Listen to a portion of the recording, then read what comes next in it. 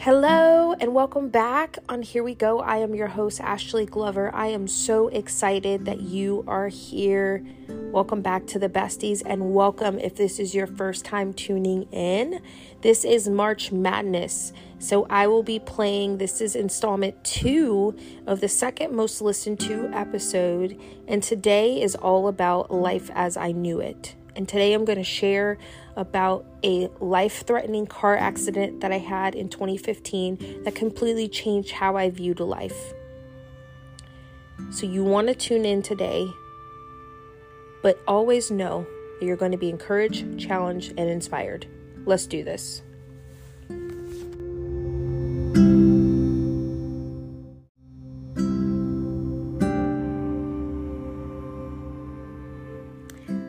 Hey y'all, we are back for episode 2. And before I get into the episode of today, I just want to say thank you so much to every single person that listened to my first episode, who shared it, who reached out to me personally to just tell me the impact that they received from the first episode, and also for the folks who learned some new things about me. It's extremely humbling, and I'm so appreciative for all of the shares and just being along this journey with me. I do not take that lightly, and I so appreciate that. So now let's get into today. Today's episode is going to be a little heavy, and I promised to be raw and unfiltered, and today will be no different. So I want to rewind, and let's go back to April 30th of 2015, a day that has forever changed my life. I thought it was a typical day. It was about 6:45 in the morning, and I was driving to work. And at this time in my life, just to give you kind of a background, I was living in Fayetteville, North Carolina, and I was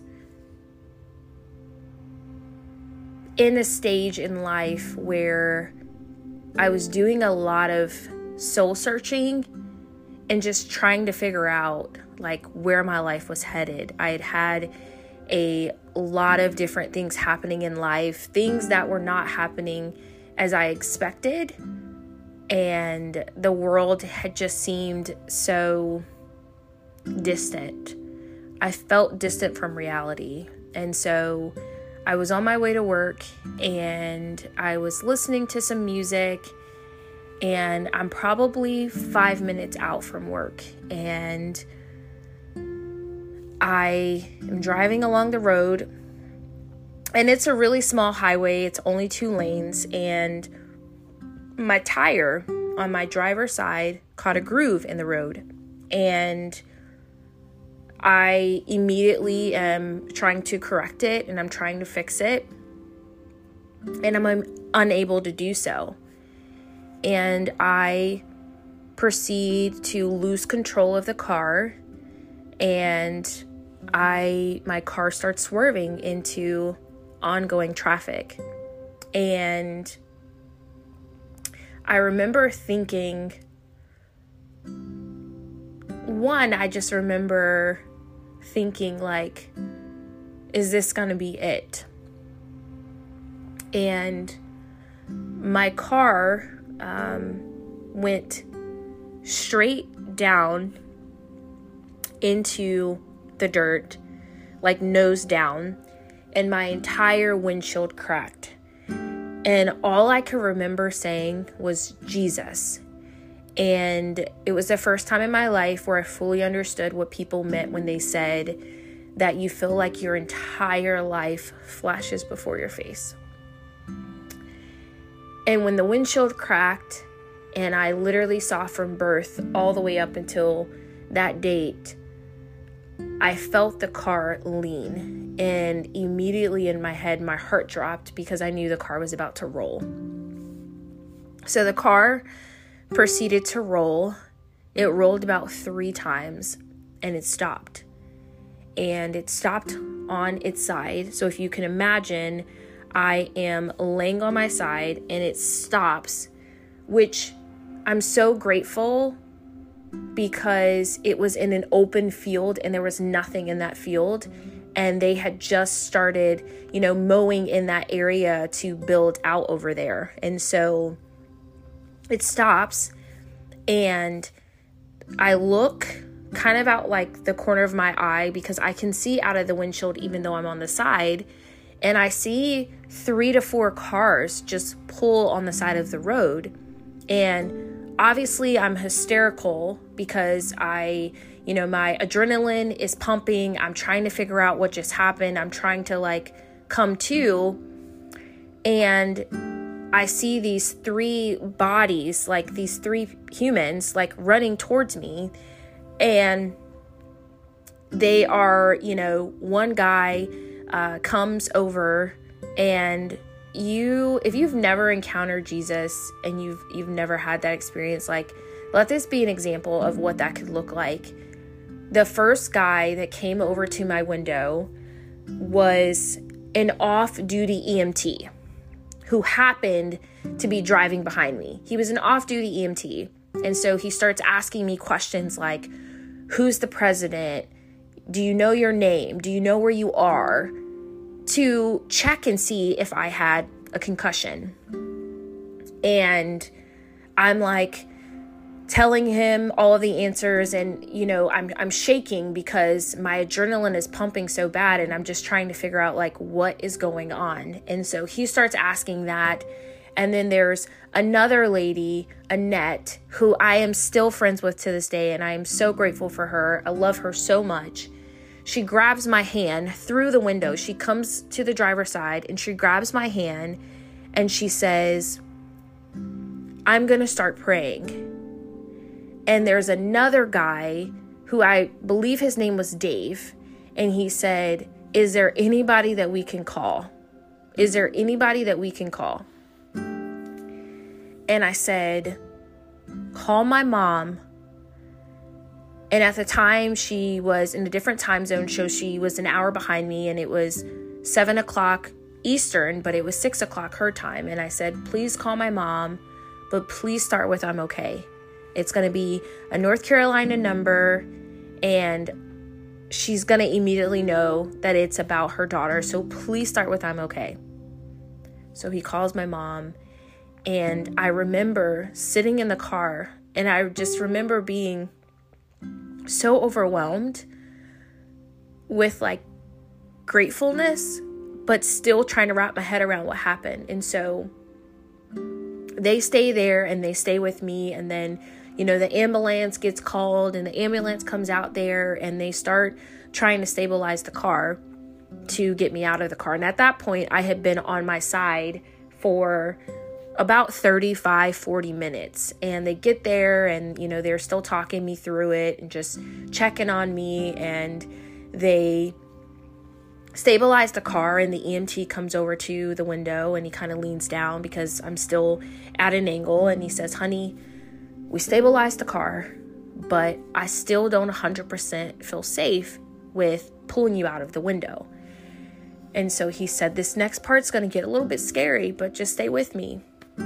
So he starts putting this plastic in the car, and he proceeds to tell me that the safest way is going to be for them to take me out of the windshield, which meant that they had to completely tear apart the windshield. And he said, it's going to get a little bit scary, but trust me. So they throw a plastic bag over me to make sure that, the debris from the glass doesn't hit me. And they do that. And I'm still just overwhelmed and shaking profusely a lot.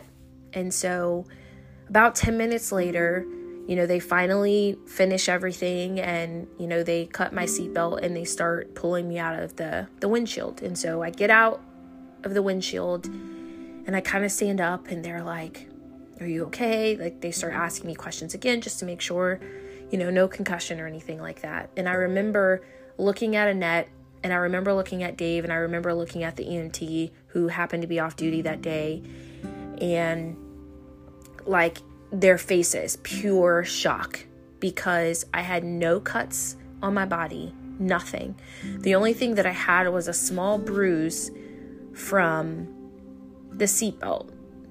And I know without a doubt, if I did not have my seatbelt on, I would have went through the windshield. And I'm just so grateful. And I remember looking around, and Dave, who was standing with Annette, who were both innocent bystanders who just happened to be riding behind me that stopped, he said, "One thing is clear, girl, that God has a plan for your life because you are still here." And every single day, I am so grateful for that. Every single year on April 30th, I think about that could have been the last day that I was on this earth. And I can't tell this story without being emotional, because when you have a near-death experience like that and you realize that you should have not walked away from that, but you did, it gives you a different look on life. And so, I remember calling my mom, and I remember my mom saying, "Are you okay?" And I said, "Yeah, Mom, I'm okay." And I said, "The ambulance is here." My mom is so funny because, with accidents and things like that, everything's like so expensive if you like riding the ambulance and all this stuff. And so my mom goes, "Well, do you feel well enough to drive? Do you think you can drive yourself to the emergency room?" And I said, "Mom, did you get the picture of the car?" And then she looks at her text and she goes, "Oh yeah, you probably can't do that." So I rode into the ambulance, and I remember going to the place and telling the doctor, "Oh, I'm fine. I don't need any medicine. I don't need any medicine or anything like that." And he's like, "Honey, you just got hit by 1,000,000 baseball bats all over your body. You're going to need this. Trust me. In about 4 hours, when your adrenaline stops pumping, you're going to be in a lot of pain, and you're going to wish you would have took this medication." So I ended up taking the medication, and I'm so grateful that I did. And I got back home, and he was right. About 4 hours later, my body was just in a severe amount of pain. And I remember the weeks passing that, being very fearful, being very scared to get into a car because I would just have flashbacks of that day. But I know today was kind of heavy.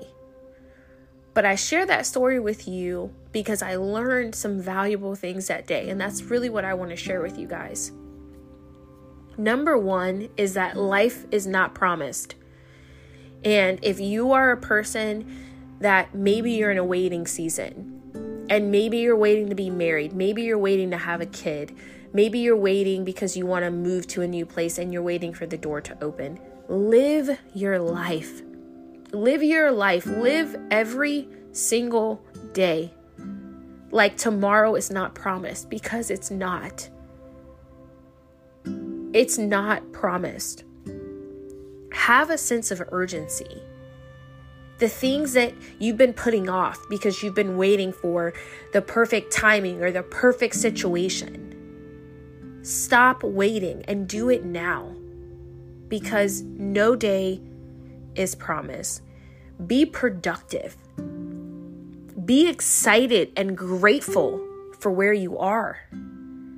Be grateful. Have a spirit of gratitude, and just realize that there's things that you could be being protected from that you don't even know about. But focus on being grateful for where you are, because that is when I truly believe that doors begin to open in your life, is when you live in a place of gratitude.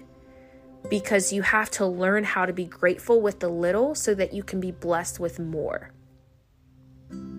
So I really, really hope that you enjoyed hearing about that today. And I hope it encourages you.